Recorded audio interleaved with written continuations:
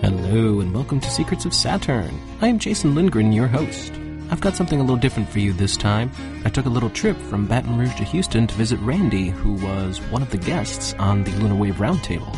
We had a really great time, and he showed me some very fascinating things, and we decided to give Crow 777 a call, and I had my field recorder with me, and I recorded the conversation. I didn't know if it was going to amount to anything particularly interesting, but I think it did, and I thought I'd put that out for everyone to have a listen to. So, not my typical interview style. It's definitely not an interview, it's just a conversation amongst friends, but I hope you enjoy it. Here it is.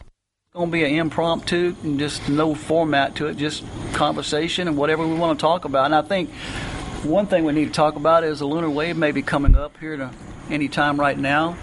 I don't see the moon right about this moment, but hey, we'll talk about a little bit of stuff. What do you think? Yeah, no problem. I was actually hoping I was going to be able to film. Last night it was really clear, but we had a storm blow in and actually got rain, so... Yeah. Crow, I did want to ask you, what is it, the autumnal equinox? That's one of the times that you've caught stuff before, right? Right now, the equinox that we're just about to come into is when I shot the best lunar wave that's been captured so far in 2012. And it also coincides with one of the highest Jewish holidays, which is also a culture that works off the lunar calendar. You can look. It's their high. You could look it up. It's the highest holy holiday. I think it's the last day of the highest holy holiday, and it's about redemption and, oddly enough, the finger of God and that kind of thing. I think it's Rosh Hashanah. Yeah, I'm just Googling maybe it now. It is Yom Kippur. You know, I'm totally confused. It's probably one of those two. If you look it up, you'll see it's the highest holy holiday. Well, I tell you what, right here in the Houston area, right now the skies are crystal clear, man. I mean... It's a beautiful night. Clear as it can be. No mosquitoes for a change. Yeah. Yeah, I mean, we had a big switch. It was all hot and humid, and the seeing had been terrible for just, month. And then right when September hit, it cooled down and the air dried out. And interestingly enough, the other morning, I think it was the 12th of September, I woke up at 3 o'clock in the morning, and I walked out, and that was the day that the temperature just dropped. It cooled right off. The sky was completely no humidity. Everything was clear, and I walked out, and for the first time, where I am, there's no city lights or anything. I'm kind of out in the boonies, and you can see the Milky Way, and for the first time, I saw what's referred to as the arch of the skies, how the stars are always kind of described in the old writings as an arch. Yeah. For the first time, I visualized it. I could literally see the arc of the stars. It's the first time I ever saw it, and part of it's perception, but being in a place that's so dark and clear and the perfect seeing conditions, I was just like, whoa, that's what they were writing about all those years ago. Yeah. Because there wasn't any light pollution, or as much, right? No, and seeing has a lot to do with it, and Randy will know because he uses a scope. If you have humidity or it's been hot in the day, all that heat exchange and moisture in the air and turbulence in the air, it affects the seeing. So when it's nice and cool and dry and there's no heat exchange coming off the buildings around you or the trees or the ground, you get these crystal clear shots. But, I just put up a show today on Freemasonry, and they call the upper degrees past what's initiation level for Hebrews is the Royal Arch, above Royal Arch degrees. And the Royal Arch is the arch of the sky, the apex of that being the keystone in Freemasonry. Wow. So, I mean, it's encoded everywhere in all the old literature about the sky above us. Man, if you only had just half the answers to everything that's happening around us, it's like if you could actually put all the dots together, or just a fraction of the dots to get a bigger picture of what's truly going on, and some of the stuff that you've been doing here lately, and Zachary Hubbard's stuff is like, wow. It just blows me away to see how all the numbers are, how things are planned by the numbers. That's intriguing. It just really opened my eyes on a lot of stuff. Well, it's a bit mind-bending. In the last 2 episodes I put up, I was talking about Prince's staged death and how it was attributed to the Queen of England's birthday. But, you know, the other day I was in the car and I heard the song Ventura Highway by America, and there was the line that I never really noticed before, because I'd heard it so many times you don't really listen, that said Purple Rain. And so, you know, I went back and looked it up, and sure enough, 44 years before the death of Prince, the band America was foreshadowing it. Oh, yeah. Crazy. It's amazing how things are so far planned out. And it's, you know what, I kind of look back at and about like ancient history, and even going into like the Dead Sea Scrolls. And I'm thinking, okay, if somebody has an agenda that's been, or somebody or something, whatever it might be, has planned a plan for centuries or hundreds of years into the future, how do you not know that certain things are not planted for them to be found at certain times? Did a child or did a kid actually go in a cave and just haphazardly find these scrolls, and now they build this whole religion on these scrolls? Or any other information or some of the stuff that you see on cave walls, was it actually planted there, or did it really was drawn by an indigenous people or something other? See, that's what it intrigues me is that if they're singing a song that many years in advance before the person's death, what else has been planned for thousands of years or hundreds of years, whatever it might be? Well, I mean, it's like we always say, the details of a thing will prove it out. And, you know, in the case of the Dead Sea Scrolls, you may be surprised to understand the Catholic Church actually held complete control over that for many years, and we're told what finally happened is some guy in a university leaked it out on the internet finally. But up to that point, it was under the complete control of the Catholic Church. Much of the episode 23 that I released today is all about the Masonic infiltration of the Vatican and the encoding of religion with astronomy. Yeah. And pagan, you know, seemingly pagan things from ancient Greece and Rome all the way back to Osiris and Isis. You know, and at this point in our existence, everyone's pretty sick of hearing Isis because they've beat that horse to death just about. Yeah, it's amazing. What you been doing lately, man? You been having some clear skies, no Kimmies up there or anything like that, or what's been happening? No, it's constant chemtrails. As a matter of fact, today, you know, last night was so clear, but the moon wasn't quite right in the right position. We've got so many trees here, I have kind of a diminished field of view, so I was planning on shooting tonight, and just this huge storm rolled in and finally gave us a little bit of rain. It was a hell of a downpour for a while, thunder and lightning, and now it's just all clouded over. I have got out with my telephoto, and I shoot the chem planes from time to time. I just don't always post the footage. Is that every day you get those, pretty much? Like, you can get the chem planes on? Yeah, it's rare. It's rare when we don't get them. As a matter of fact, today, as I was driving back home, right before this big storm blew in instantly, the sky was just crisscrossed with, you know, lines that you could see where they start spraying and turn off. They were all over the sky, and then we suddenly got rain. But, you know, I left San Diego in a drought, and I have tried to demonstrate to the best of my ability that drought is 100% engineered by weather modification. There's a lot of people who are doing this, and I get here where water's never really been a problem, and here we're in a drought now. As a matter of fact, I talked to my friend in Iowa, and they're hurting for water, and so this kind of engineering of our weather patterns, I think there's going to be some really dire effects, and it may well end up centering around water. I mean, you can see what's happened in California.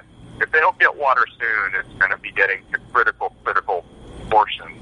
And they've already tried to privatize the water supply there twice with a company called Neptune, of course. They wanted to come pull seawater and desalinate it, but they wanted to put the total cost of building the plant on the people. Big surprise there, and right? then have private control. It got shot down. So, you know, you got to wonder what's going on. But there's absolutely no doubt in my mind that all this drought that goes on everywhere, and for that matter, the storms or hurricanes that we've been seeing for the past 10 years, These are manufactured things, and they're the result of weather modification. It's crazy. It's crazy. And then how you have drought over there, but yet down here in the South, Louisiana, Houston, you get these massive rains and floods that comes through here that wipes everything out, That's crazy. Yeah. It's interesting, Crow, as Randy asked me earlier about the shootings, and I said, I don't know exactly what went down, but it's funny like how the whole thing had one vibe 1 month, and then I can tell you from personal experience being there right after the floods, the whole vibe was like flipped, completely different. It's like everybody's just kind of in shock at this point, like just emotional overload, It's, we live in terrible times. If you're going to be in a place where these things happen, you're going to be directly affected with the population, and that's unfortunate. But these things are ramped up through the media, and these are not subjective things; these are provable things. Like if you look at the Weather Channel on cable and listen to the language where it's constantly danger and threat, and even on the simplest stupid little storm, there's a threat assessment and all these things going on. Everything is constantly ramped up. Well, the problem here is that maybe the three of us have a pretty good idea that the media is basically full of crap. We know what they do. They lie, they ramp things up, they push their fear porn. But you see, there's a huge portion of this population that doesn't understand that. Right. And so the mindset in huge numbers of people in geographic areas is affected by this. And, our minds do create this reality to some degree. So It's a bit like casting a spell, and it makes everything that much worse. Yeah, Jason and I was talking earlier today, and I said, it's amazing how things can happen around us. Some people see right through it, where I don't know if it's 90% of the people, that's just a round number there that I'm just throwing out there, but a lot of people just go on about their business and they don't even see. They're just like, oh wow, can you believe what happened? They're like, what? You can't see through what's going on, Or one of the candidates say certain things and you're like, oh geez, here we go, Well, the reason I brought up about the flood right after the shootings was how easily people could be distracted. I actually had a point behind that, was that, of course, all anybody was talking about was the shootings, and then the flood happened all of a sudden. And now for the past 2 weeks in the aftermath of that, I haven't heard anybody mention it once. It's just, that's the past now. Yeah. Well, what's happening, what we're starting to see is there's enough of us out there that are squawking about these things too loud, and there are a number of people. It's hard for us to know how many because the information systems are controlled. Even for me to have an accurate assessment of how many people come to my YouTube channel, it's not possible. I get around this a little bit with my podcast website that I own personally, but it's not the same as YouTube with a complete worldwide audience. But the point I would make is they are changing the channel very quickly.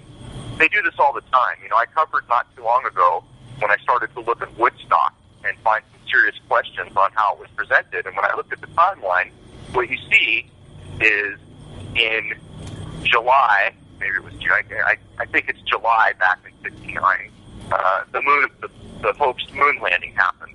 Then immediately after that, the hoaxed Charles Manson thing happened. And then immediately after that, very quickly after that, Woodstock comes along. And when we go back and pick these things apart, we can demonstrate the moon landing didn't happen. We can demonstrate that Charles Manson thing is a hoax. When we take cursory looks at Woodstock, we start to find the same shenanigans we always find. Maybe a little more difficult to pull apart because we have, a 3 or 4 hour documentary, and it just takes a lot of time to dig into these. But we see how messages are controlled. In the case of the shooting down in Baton Rouge, or the red baton, where police lives matter, if you follow, even changing the channel very quickly. And it almost makes you wonder if those storms were manufactured intentionally to quickly get people from looking too hard at the lie they had just told. Yeah. See, I even thought about that one. Like, how convenient that storm came through that fast right afterwards, Yeah, it's hard to know these things, but I'll tell you what. there's a lot of people looking, and we'll see. But it just kind of demonstrates that when you have full spectrum information control, you have corporations like Google that own the internet, you have all these networks that ended up controlling all television, all media owned by just a couple corporations. It's simple. Something happens and it's not going down in the way that you want it. You just manufacture another big event that everyone will stare at. Yep. And, as a country, we've been pretty well trained that we can only do one thing at once. You can't possibly think about two things at once. You can only think about one thing at once. And that's how politics works. See, all of politics is a football in this way. And what they do is if something gets a little out of hand, they just invent a new nonsense crisis. Hillary say something stupid. Trump, call someone a nigger. This is how it works. And they immediately changed the channel. Yeah, that's pretty much what I was getting at, because I just witnessed it firsthand from the month of July to the month of August, and now to the beginning of September, I can see how the general populace, because I have to deal with them on a day-to-day basis, I'm seeing that exact thing happen. That's actually why I brought it up in the first place. Wow, man, I'm seeing the social engineering right before my eyes, and I think I'm the only one who's catching on to it. There's a lot of people who are catching on, but the real problem here is, and you can really kind of witness it on YouTube. YouTube is a prime place because when you watch a video, they suggest to you what you should be watching. And then when you begin to think about it or use the function at the bottom of YouTube to supposedly search other countries, what you find is, first of all, almost all the videos you're getting are in English. So how can that be a worldwide search, first off? Yeah. Secondarily, it's the same group of people. I'm there. The Jungle Surfer's there. Secrets of Saturn is there. It's the same bunch of us always kind of lumped in. And occasionally a new person shows up. But you can see what I mean. There's a whole world out there. How can this circle of people be so small? It can't. And what you're seeing is information control. And then, when you look at hit counts and other things like this, it's all nonsense. There is no reality to the hit counts. We don't have a good way to gauge truly how many people are being exposed to the information or participating. And what's worse, they do stupid little things like, in my case, I put up a video tonight, episode 23 for my podcast on YouTube, and when they were showing the people that I had 200 hits, their own real-time viewer was already showing I had well over 1,000. The last one I did, when I was at 500, I was almost up to 5,000 hits, and they were showing everyone else 500. And what this does, of course, is if you're a person surfing YouTube and you say, oh, this video was put up a couple hours ago and it's already got 5,000 hits, you're probably going to want to see that video, or at least some of it. But on the inverse side of that, if it's only got a couple hundred hits, you may or may not watch. Right. Manipulation, huh? Yeah, YouTube is very quickly, I'm losing interest. It's just such a kind of more of the same, and, people forget, if you are given a thing for free that has value, then you are the product. And that is the case with YouTube. And, we already don't have the kind of free speech we wish we could have. We can't cover all the things we want. And then there's always people that come in and start putting strikes against you for no reason at all. Yeah. So, they could just make some random copyright claim and screw you over, even if it's not even remotely true. Well, not only that, there's the whole thing of false reporting now, where you can report abuse. There's whole groups of people having abuse reported on them, and some people get locked out of their accounts or other things until it's reviewed, and this kind of nonsense. So it's just coverage. If you're saying things that aren't in the game plan, it's not too hard to put into it. Yeah. That's exactly why I lost my own site. I think that's the way things are going to have to go, and that's unfortunate because to this day, trying to serve video on your own is undoable for most people. It's undoable for me. Yeah. If I take an audio clip that's just my voice and I put it on a media server, I can do that for, $20, $40 to run all the audio clips for my podcast in a month. So $20 to $40 a month. Inversely, if if I want to run video in the same way, and it does require a media server, or it won't work. I tried to do it on every other way I could think of, and it just doesn't work. But what you find is you have to pay for the weight of the video. So that's kind of a funny thing. In other words, if I can pay for the weight of a video and 1 billion people watch that video, 1 billion people's worth of bandwidth, my price doesn't go up at all, proving the construct. But what paying for the weight of the video does limits the length and the quality. So if you want to have an HD video that's, 15, 20, 30 minutes long, it's undoable. Right now, if I ran 2 clips that were HD, that were roughly 5 to 6 minutes long, it would cost me a month worth of all the audio clips that I run. So it's undoable. Wow. And that's how Google keeps control of the video serving market, because they're giving it away. And the reason they're giving it away is because they're data mining all of us. We are the product. Not only are they data mining us, it gives them a very easy, convenient way to monitor what's being said. Well, I tell you what, for me, I like your radio because I think you're able to speak pretty much as free as you want to speak and put whatever information you want out there, and the content is really, really deep from what you can put on YouTube. You almost have to just edit it and keep it on the lighter side on YouTube, but on your actual website channel there, your radio station, it's just phenomenal, the information that comes through. And anybody who's hearing this, if you haven't subscribed to Crow's radio show, you need to. Man, there's just deep information that you can get where you won't hear anywhere else. It'll open your eyes on a lot of subjects. It really will. I agree with all that. This is also part of the construct, because as an example, the episode that I put up today, it covers Freemasonry, religion, and the encoding of astronomy across those 3 things. Anytime that you address something that matters and you put it on YouTube, there's going to be a clown show that follows. And part of it will be organized, the people who just come to do their trolling, because that's why they're there. Then you'll get a portion of the people who just don't get things, and they're trained, and they troll because they've been trained as a human being. They think that's how they should act. But the point is, it doesn't bode well for information that matters. So you're absolutely right, Randy. What I do is I broach the subject, and I put it up on YouTube, and then the real kind of adult conversation happens on a private website. And that's the way the future of things is going to be for people who want to talk about things that matter. Yeah. Well, I would encourage everybody to subscribe. I mean, really. Like I said, you're not going to hear it otherwise. You're going to get the meat of it on your channel right there, on your radio show. Yes, indeed. Well, part of the problem, too, is you can't talk about certain things, because when you're making basically what comes down to an accusation of people lying or being involved in deceit, doing that on YouTube is a dicey thing.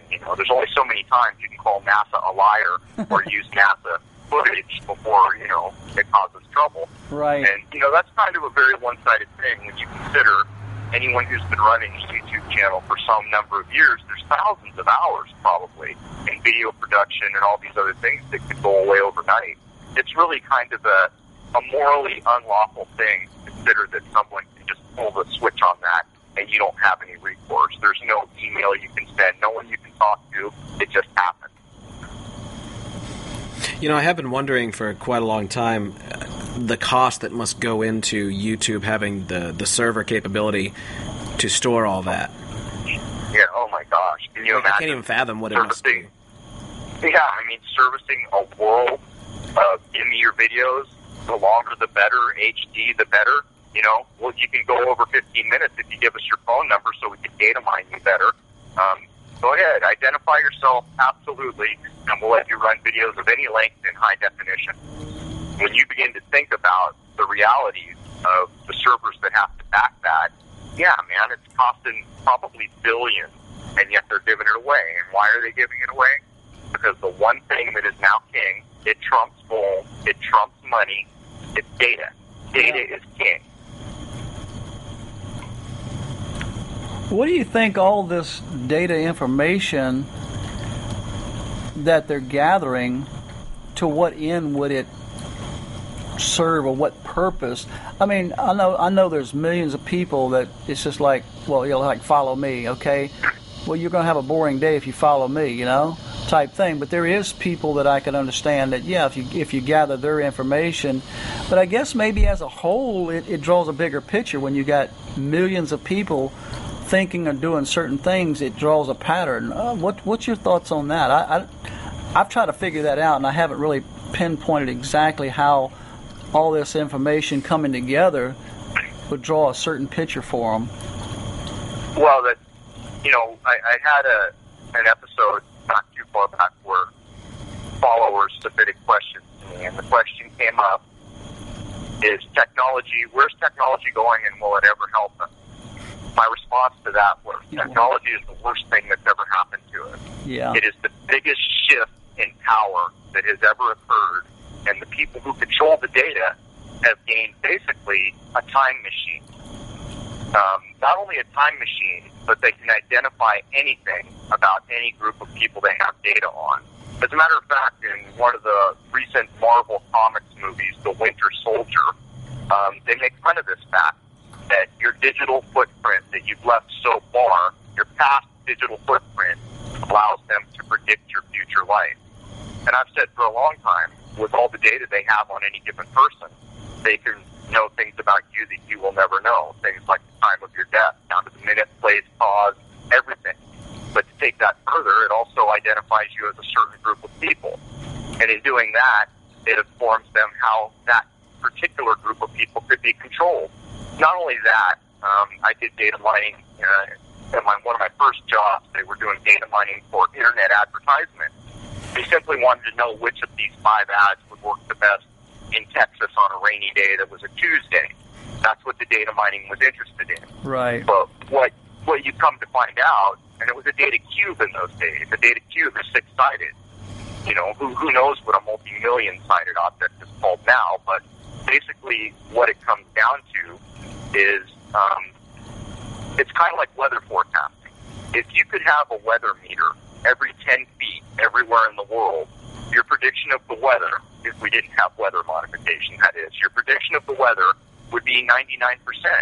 Well, this is no different. The more data points you have, the more accurate your prediction, and therein lies the time machine. Right. With enough data points, you can predict the future to a 99% certainty. And that's kind of a scary thing, because even if you look at something like Sandy Hook, where it was a complete fail, well, they still got all the data on that fail, which probably told them a lot of things. How we respond to a fail, how they can do things in the future and not have a fail. For all we know, the reason there was a storm in Baton Rouge immediately after the fake shooting was because of the data they gleaned from the fail of Sandy Hook, you know? You'll never know these things for sure, but the problem here is that whoever controls the data is so immensely powerful, more powerful than any group has ever been, that it's I don't know, you know, it's incredible. Yeah. Well, it's sort of like, in more simpler terms of information, it's like when you drive down the highway and your GPS says you have a 5-minute delay 2 miles ahead. How do they know that? Well, you got cell phones in every car, and that next 10 miles up the road, they can tell you at the speed of the traffic at any point on the highway just from our cell phones. Each phone giving a speed out to them, and they can record that. Yeah. But you've also got to realize that everyone carrying a phone in their pocket where the GPS is activated, every vehicle with GPS, so not only are all these digital fingerprints we all leave behind doing everything, the very movement of any portion of society are known through their car, through their cell phone, so they actually can predict where any person would go, or what any group of people would do, or what any city would do, based on all the movement data they have. You know, probably in a single day now, if they're collecting more data than the whole history of the world up to this point, every day. Yeah. That is crazy. It's insane. It's insane. And you see, at one point, we had this expectation of privacy in this country. when I was growing up, if someone wanted to get access to even your darn library card, there would have been hell to pay. Oh, yeah. You see, those days are long gone. Not only is there really no expectation of privacy anymore, nobody gives a damn. If you'll give me the privilege of using Facebook, I could care less about my data or my privacy. So it's a complete 180, and at this point, they're collecting every electronic form of communication every day, everywhere. Yeah. All there is to it. Man. And, of course, you agreed to it with flying colors in the user agreement. Yeah. Sign right here. Well, Crow, Well, I they see. make fun. They make fun of us all the time with that stupid, I agree thing with all the softwares and things you get. Yeah. Someone finally wants to be diligent and actually read that stuff before they accept, and the first thing you find is that it's 27 pages long. Yeah. In fine print. And then the second thing you realize is it's in legalese, so you don't understand it. So, I mean, it's just completely a one-sided game. Or when you download an app, it says this app requires the use of your Photo library. photo Or library. your microphone. I'm like, why? Oh, Yeah, I've, to this day, I have never downloaded an app. To this day, I never carry a smartphone. I don't get emails to a phone. I don't send emails from. I don't do any of that. Not that it probably really matters anymore, because Yeah. we all have to use cards with money, and you're still being tracked. well, Endlessly. Everybody is. part of me, I think about that stuff, but then again, yeah, it makes it real convenient for me in business and everything to get emails, text messages, and all this stuff right to my handheld device. I don't have to worry about a computer at the house or anything. But, for me, it's like, okay, you can be fearful of it or just embrace it and live your life as peaceful as you can, but just embrace it, because you know what? They're going to do what they're going to do.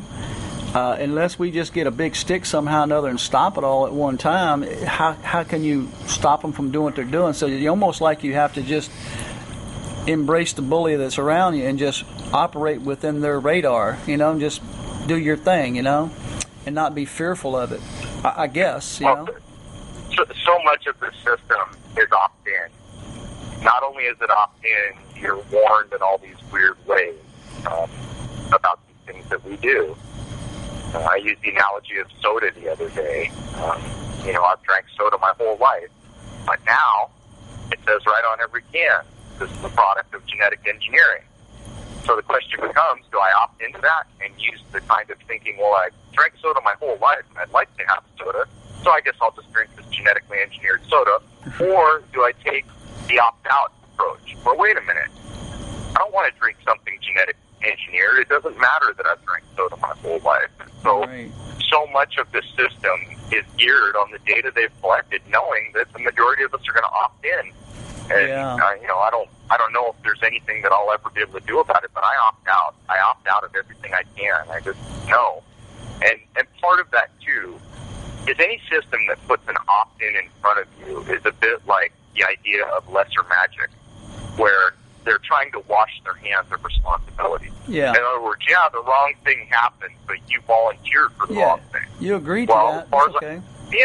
I'm not volunteering. No, I don't accept that. No, I'm not opting in. So, for whatever that's worth. Something really strange happened to me the other day. I think we was talking about reverse osmosis water in our houses and stuff like that, and the fluoride and stuff that we get through our water. And the other day I was on a job, and a person, the homeowner, walked out with a glass of ice water. Hey man, you want some water? And as soon as they handed it to me, now I don't refuse water if somebody offers me water. I mean, they went through the trouble of getting it for me. I mean, I'll take it. But there was something in me that just refuse it. I took the water from them, but you know what? I didn't drink it. And I don't know, that's the first time that has ever happened, because it's like I bring my own water with me, and it's reverse osmosis water, the purest that I can possibly get it. if for what that's worth. But at that moment, when that person handed me that water, it's like I didn't want to take it because I didn't want to put that stuff in my mouth, that tap water in my mouth. It's weird. Yeah. Yes, it's weird, but that's a sign of the times. Yeah. It's a sign of the times, Randy. I mean, there was a time, you and I are both old enough to remember the time when the idea of even selling a bottle of water was ridiculous. Oh, yeah. Because water was a right of every human being. So not only have we come to a point where everyone's accepted that water's not the right of every human being, we can have to buy it, but there's going to be all this crap put in it that nobody really wants. But they're going to do it anyhow. Well, they're going to do things like fluoride. Fluoride's a magical thing. This medical thing that dentists use that apparently the dose doesn't matter. The more you get, the better. Right. On a lighter note, I think I'm going to start drinking gasoline because it's cheaper than a gallon of water. Right? Yeah, it's crazy. Well, I mean, even in the, what's that movie that encodes 9/11 all the way through, Back to the Future? Yeah. They're even cracking the joke there. Bottled water, yeah, who's going to buy bottled water? They make a bunch of jokes in that movie at our expense, that kind of demonstrate what a bunch of, cattle we are, where we can kind of be herded wherever they want us. Yeah. Well, man, we're sitting out here on the back patio looking at this sky, and man, it is clear. I see the moon coming up behind the trees there a little bit. Still hadn't quite come over where I can get a clear shot of it, man, but it's looking good. Should be near full tonight, too. You guys gonna film? Yeah. I think, tomorrow night or Friday night, full moon, something like that. But it's getting close. Close enough for me. I actually looked up the equinox, and I wrote it down, but I forgot. What day is the equinox on this time around? I think so. I think it was September, yeah. Tell you 1 second. 20, is it 21 this time, or 20? I think it's 21. Yeah, I just wrote this down. I like to, and you got to watch it too, guys, when you're looking up the equinox, because I just saw this article on space.com where the whole article was, in the past we have announced the equinox 24 hours too late, but it's no big deal, and here's why it's no big deal. So here's space.com admitting that they identified the wrong day for the equinox, and there's a reason for that. This has a lot to do with the episode on Freemasonry I put out today, the encoding of these astronomical events. So when you look up the equinox, make sure you double and triple check it, and look up the actual hour when the event occurs, at the exact moment the event occurs. And, unfortunately, you got to confirm it in 2 or 3 ways to be certain, because Space.com was admitting they flat out announced the time for the equinox 24 hours after it had already occurred, and then wrote a whole article to tell you why that's not important, why it's no big deal that they announced it after it's already happened. According to this, in Central, it will be Thursday, September 22nd, 2016 at 9:21 a.m. You know what? I'll have to look. I thought I had written down the 21st. You could be right. I'll look again. Oh, I'm just going by what I Googled. I confirm it, in more than one place, and I don't use the standard, I'll look it up for date time, the standard places, but then I'll look back to other places. A good way to do it is there's these obscure websites that just not official organizations have made, where they list the equinox dates for the past 100 years and that kind of thing. So I like to bounce it off 1 or 2 of those just to be certain. What is your thoughts on possible lunar wave around that time you're talking about? Maybe you think we could possibly see something? Well, the initial prediction that I made in 2012 rang true. We've had the most lunar wave captures at the spring equinox and the best capture at the fall equinox. So I think it is always your best chances are around the equinoxes, and I don't know why our best capture is on the highest Jewish holiday of the lunar calendar right at an equinox. But if I was going to have to choose a time of the year to film, it would always be equinoxes to try to get a wave. Yeah. Well, maybe we can get a bunch of people out there across the country, around the world, and or over the plane, whatever you want to call it, and get the cameras and telescopes out and start doing some shooting. And I'm kind of hoping we'll get a few minutes of 4K stuff. I'm gonna just shoot straight up camera tonight and show Jason how this stuff looks, with 4K. It'd be really cool to see some of the things that we filmed in the past in 4K. It's all about how much data you can record. And, with your 4K camera, you're recording a hell of a lot more data than I ever did with the 8-inch telescope and my 18-megapixel camera in 2012. That's what the best wave was shot with. Yeah. And just think what we might be able to know from 4K footage. Who knows? Well, if I can get this thing dialed in right, and I'm getting more used to the settings on it, and because last few times I've shot and when I've looked at it on my computer, I had a blue hue around the edge of the moon and just some blurriness to it, and so the settings weren't quite right, so I'm thinking pretty much let this thing rip in automatic, and it just about puts it where I need it. Sometimes I have to close the iris just a little bit because it just tends to, blast it out too much. So I'll just tone it down just a little bit. Do you have a standard, just a regular lens? Because sounds like you might be getting a little chromatic aberration or something from a lens that's lower quality than the ability of your camera. Might be something to think about to get, a really good lens for it. Yeah. Well, Jason was telling me that he's got a friend that knows a lot about lenses that can go on these cameras and stuff like that, and he's going to check with him, and possibly if we can get right now I have a 2x converter on the end of it. If I can jump up to, say, 6x or 8x, whatever it might be, whatever another higher number is, to where I can bring things closer but keep it in the optical zoom versus having to jump into the digital. If I can keep it all in the optical, man, it just makes it just super clean, Yeah, you definitely don't want to use the digital zoom because that'll defeat the purpose. But I would suggest you, before you buy, like I have a doubler, so 2 times on my lens. And what happens is you lose some f-stop, so it really darkens it down. Right. And in a weird way, it ends up making you feel like you're sacrificing a little quality. So it shouldn't really be that way. That's kind of the feeling you get. I'm not sure what you're going to find. First of all, since you're shooting a moon, you've got plenty of light to play with, so maybe it won't be a concern. Right. But I'm just imagining putting a 5 or 6 times on my telephoto, and I think that it starts to cause problems at a certain point of magnification. Everything jiggling, f-stops, just everything. Yeah. As far as you, I tested it before I bought it. Right. Hey, well, maybe we can get him to bring one out and we'll just test it first. Yeah, right. Send it to me, we'll test it. Even if you just got a 4x or something just to test it on a full moon.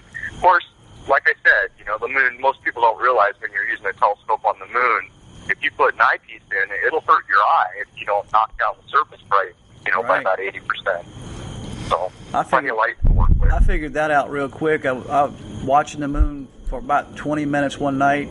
Man, I was just examining it really good, and I raised up from my telescope. I'm like, oh, crud, I'm blinded. I could not see out of one eye. I mean, it just it was gone. Right. Yeah. No, I think you could actually damage your eye if you did that for very long, even with a 26-millimeter lens. Is there a standard filter you have to put on it to be safe? Yeah, I knock it down 80% if the moon is anywhere near full. It always depends on your seeing, but if you're looking at a good full moon, you want to knock it down about 80%. Just get one of these dark filters that goes right on the eyepiece. Yeah. You don't have to worry about it if you're not using an eyepiece. Yeah. With a camera, you would just adjust the f-stop and other things to deal with it, and you're not staring at it, so it's not going to start to make your eye feel bad. Right. Oh, Jason, you got a question for him? Oh, you know what? I actually did want to ask you something. I saw Spudgy Pang came back on. Apparently, he actually went to Seattle and came back. I'd really love to have a chat with him. What have you made of all the stuff he's been putting out about Seattle? Because when I started watching through all his videos, there's quite a lot there. Well, this is the problem with doing like so many of my episodes or myself. It's so hard to find people that are up to speed, and he's one of them.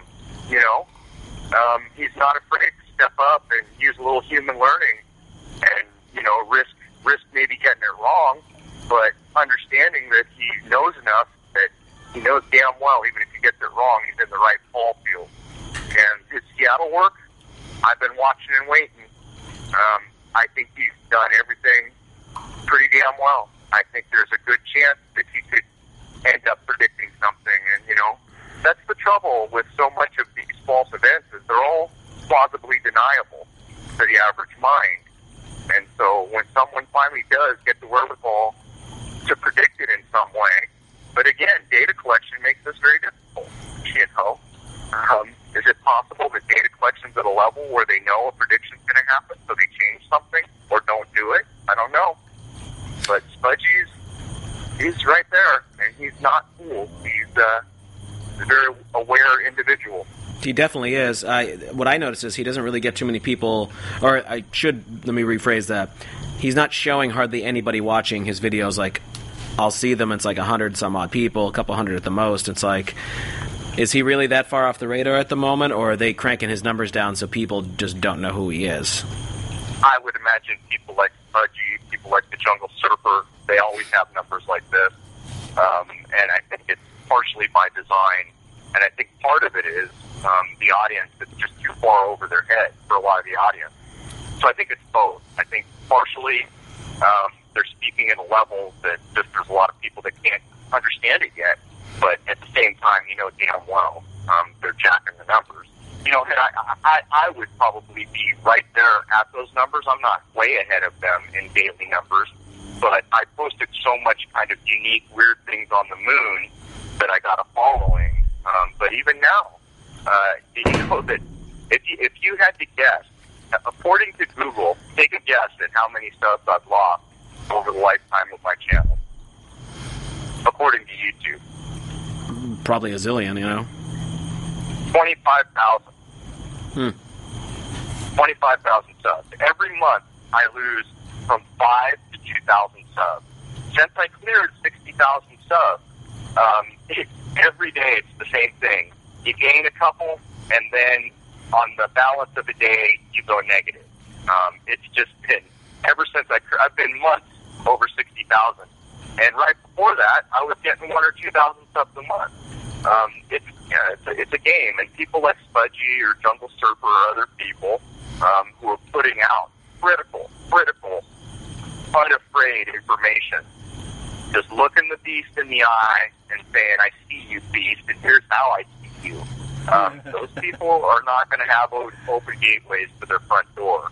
Of course, they're, for all we know, Spudgy may have 100 times the viewership being shown. We have no way to know. Same thing with Jungle Surfer, too. His numbers are pretty much along that same line. It's just pretty low in comparison to your numbers. Well, his channel's been around a lot longer than mine, too, so that tells you something.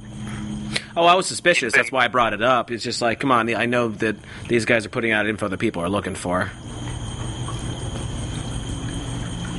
Yeah, and a big part of it is the YouTube generation. They want their eye candy. They want their, they want what they want.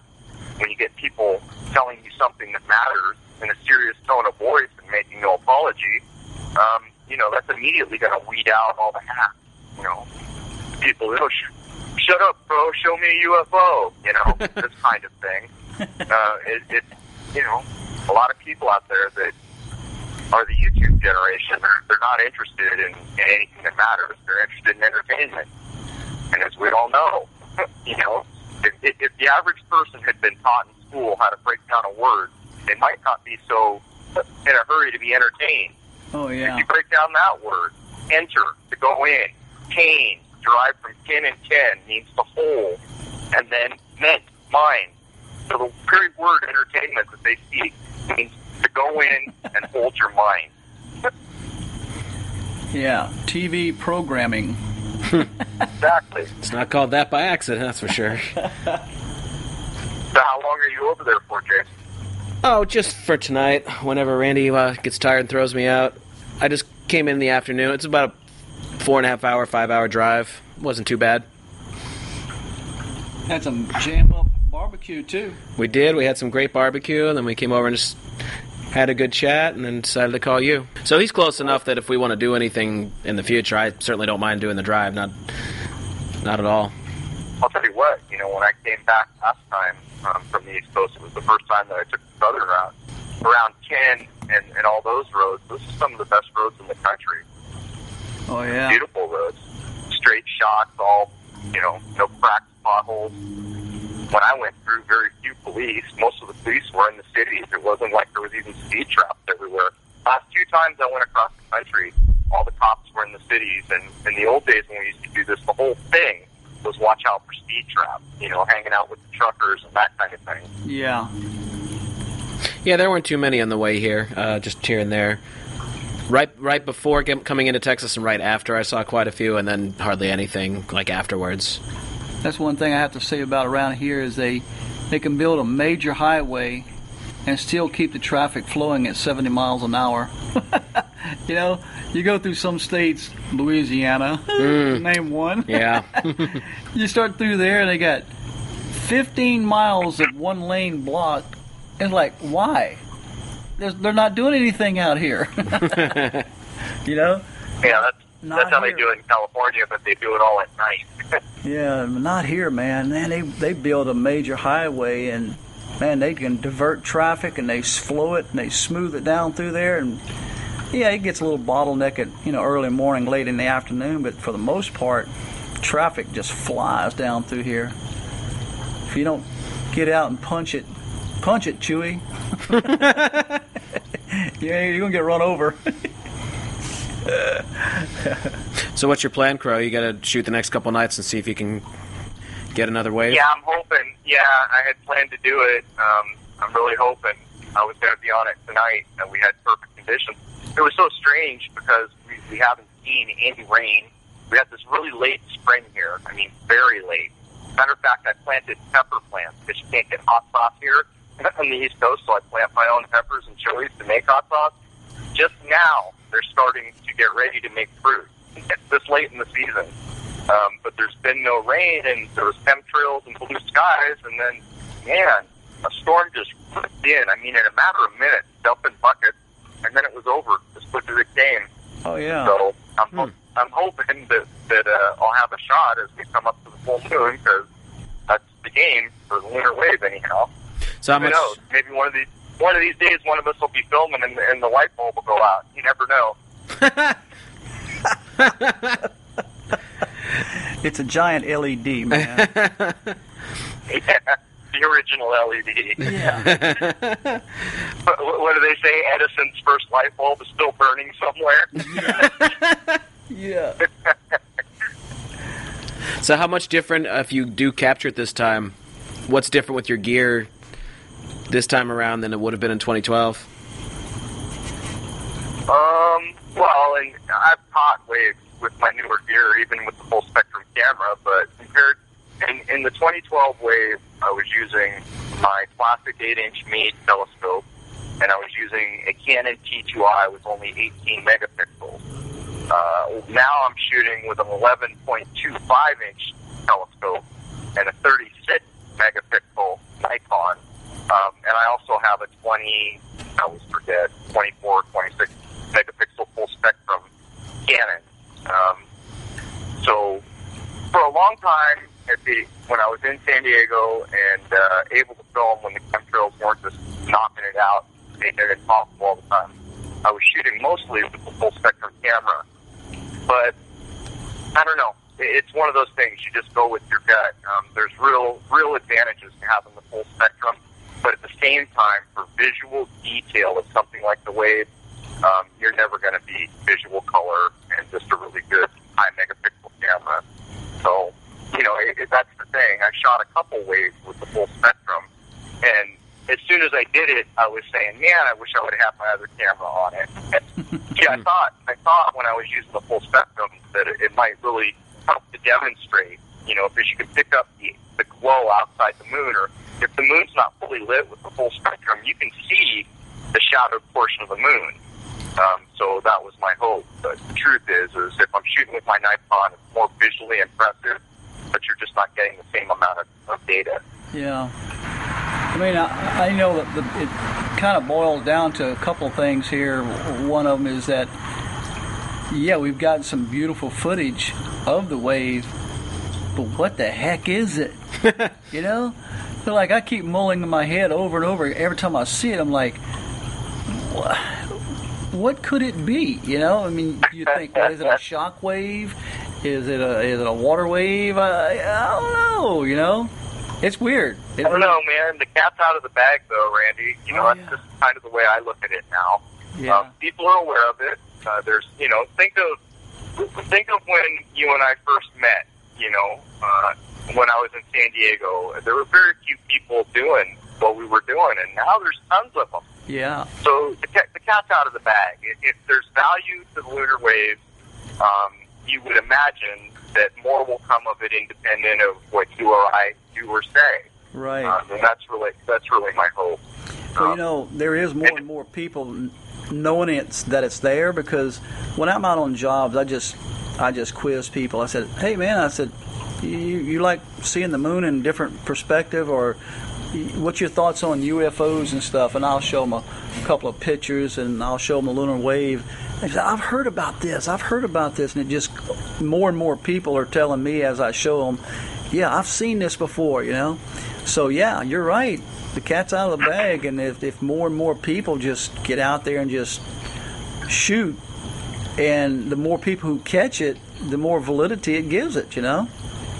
Right, but you know, one thing is some of the footage that we've seen just to me feels different.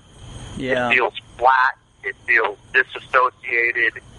Even though it has the trademark doubles that are not tied together like a boat wave, you know, a typical lunar wave where, you know, it's pretty clear that a jet didn't just go by and do that. But some of them, even though we don't hear a jet or see a jet or anything else, they just feel different. Now, if space is truly water, maybe that's part of the reason. But when you look at the very best examples we have, intuitively, in your gut, when you see it, it's just like, what in the hell is that? You know, it's just like very compelling. You just know there's something going on there. So, yeah, it will be interesting to see it. There's so many people, too, will begin to film, and they'll start saying things, well, I film the moon all the time, and I never get the wave. And I always want to say, well, yeah, let me tell you something. You're not filming all the time. You know, and I always end up telling the story of what happened. In 2012, I accidentally filmed the best example we have. Yeah. And then everybody told me I was faking it. And, you know, for a year and a half, I put up with nothing but accusations. And I finally, filming nonstop after a year and a half, I filmed it again. So, you know, people got to understand. You want to be a wave hunter? Well, you better get a comfortable pillow for your butt. Yeah, you know, about it. Because it's not like going grunion hunting or something. You know? Yeah. There's two ingredients. You need some equipment that's decent, and you need to put in a hell of a lot of time. Yeah. You know, when I think back now on the amount of my life I put into filming, you know, and you know, I'll still film and post things, but I can't give up that much of my life. And that's what it took to produce what I was producing. Yeah. Well, I found with myself, some days I'm just so exhausted, tired from the day's work that I just don't even feel like coming out the back door, you know. If I do, it's going to be flopped down in a chair back here and relax in a nice, you know, evening, you know. But, yeah, if you're going to shoot, have some decent equipment to start off with, because if you catch such a rare event, don't give it to chance by using just something that's just haphazardly thrown together, you know. And you know what? I was thinking of something. Well, Go ahead. Well, I was going to mention, so many people will film, and then they'll do a tight shot on the moon. And they don't realize when you're magnifying something that close, anything that happens is going to go through your frame in less than a second. Yeah. So that's the other piece of things. If you really want to watch the moon, you're not doing a tight shot. You're full framing the moon full back. That's how you learn something. Well, yeah, that's what I did the first time that I caught it. Do you remember? I was zoomed in so tight it just looked like, what was that? You blink your eye and it was already gone. And that was exact words that you told me. Zoom out, man. Get a wider perspective, because I don't know if I'm looking at your backyard or the moon. So yeah. I remember that conversation. Yeah, I remember when you built it. It was the first tight view of a lunar wave we had, so it ended up being valuable. But there was the one guy, I forgot which guy it was, who contacted me and said, I filmed the lunar wave, but I heard and saw the jet that made it. And it was a tight shot, but the waves that go by, they're not the same as a real lunar wave. They're better than the average footage you see, but they're locked together on a tight shot, and they're very close together. In other words, if he had been zoomed out and full frame the moon, it would almost look like both those waves are one. Right. From that perspective, but you can tell the difference. But at least he was honest enough to say, "I saw this get caused by a jet." Yeah, and probably too, if you zoom it out, you may not be able to see it, because a jet wash is really, unless you're tight in on it, you probably won't see it that well. Well, you got to have, and I don't know. It looks like a boat wake. The one that we know has some definition, not as good as a real lunar wave, but some definition.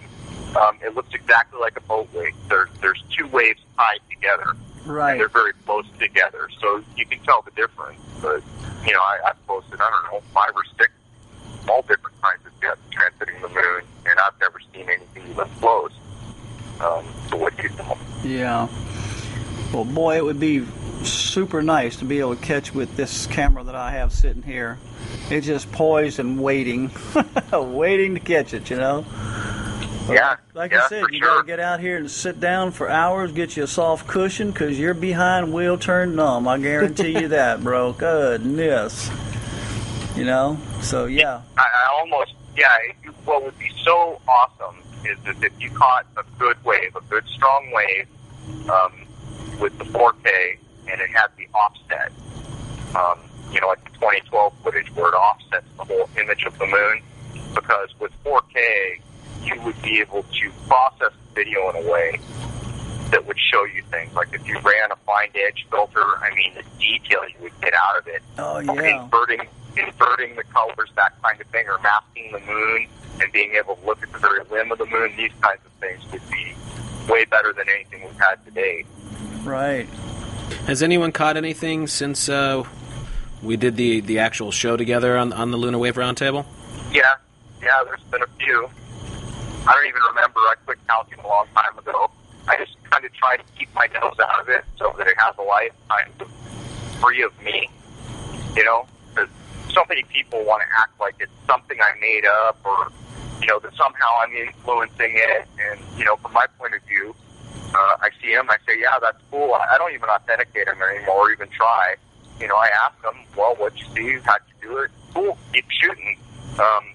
In my estimation, if there's any value to the lunar wave, it's well enough known that enough people are shooting that something should come of it, whatever that might be. Right. Yeah. As is with so much other information that's floating around too, the truth has to come out somewhere along the line, or the understanding of it, something or other. Well, even just the mindset from the time when I shot the first lunar wave. Imagine how many more people there are now that don't accept that the moon landing was real. Even things like that have a bearing on them. Because when public consciousness begins to change about a thing, I think that really opens up more possibility. And, there's so many clips on YouTube now. Like, what's that one guy who chased down all the astronauts asking him to swear on the Bible? And, Bart Sibrel, there was one problem with that. All these clips where he's all, well, take me to court. I'd love to go to court so I could show all the lies about the moon landing.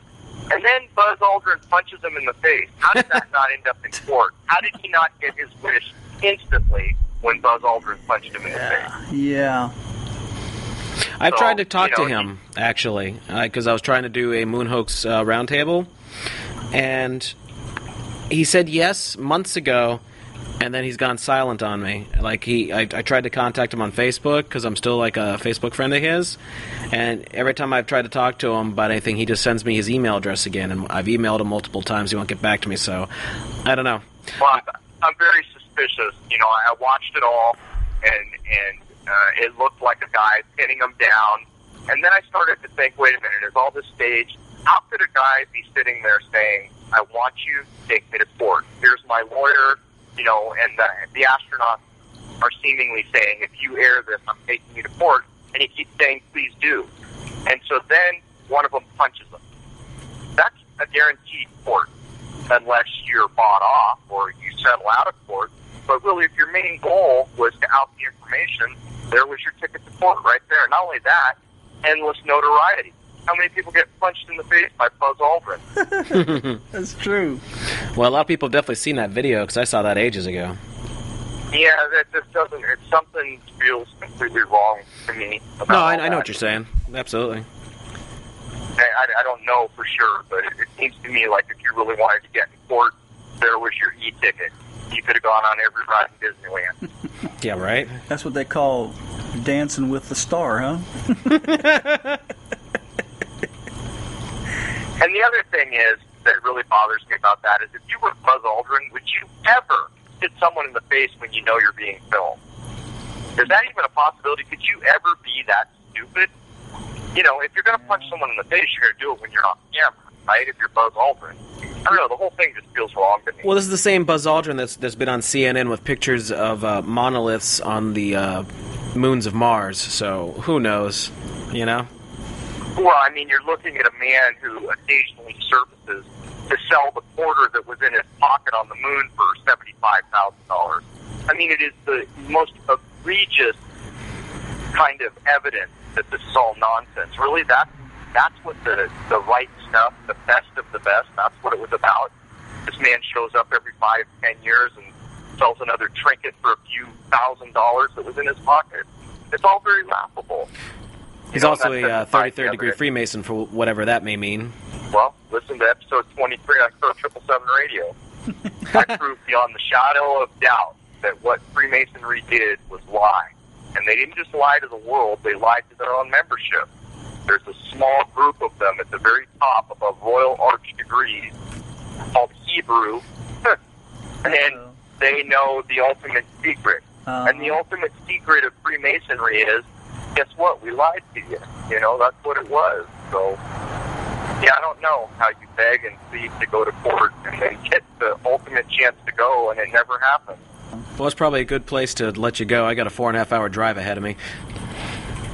Oh, you're heading back tonight? Oh, yeah, in a little bit I am. But it was great. All right, well, it was great for the three of us to chit-chat. Yeah. Yeah, cool. I'll catch up with you again. And, Randy, if I get a chance, and a good clear shot as we pull into the full moon here near the equinox, maybe I'll give you a holler one of these nights when I've got the rig out.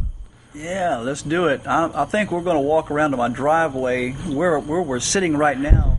The trees are still blocking it, so it'll be another 2-3 hours before it clears the trees, but we can go to my driveway and get a good clear shot of the moon. So I wanted to show Jason a little bit of the moon stuff here in a few minutes before he runs out and on this camera and see what it looks like. So, yeah.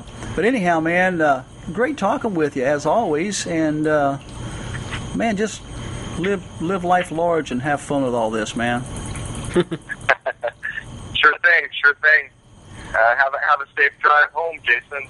Good to hear from you guys again. Yeah, you too, buddy. We'll talk soon. All right. Have a good night, guys. Good night. Good night. Bye. There you go, folks. Hope you enjoyed that. I'll have a more traditional show next time. I've got several things in the works, and hopefully we'll be able to get those out to you soon. Take care. Inside the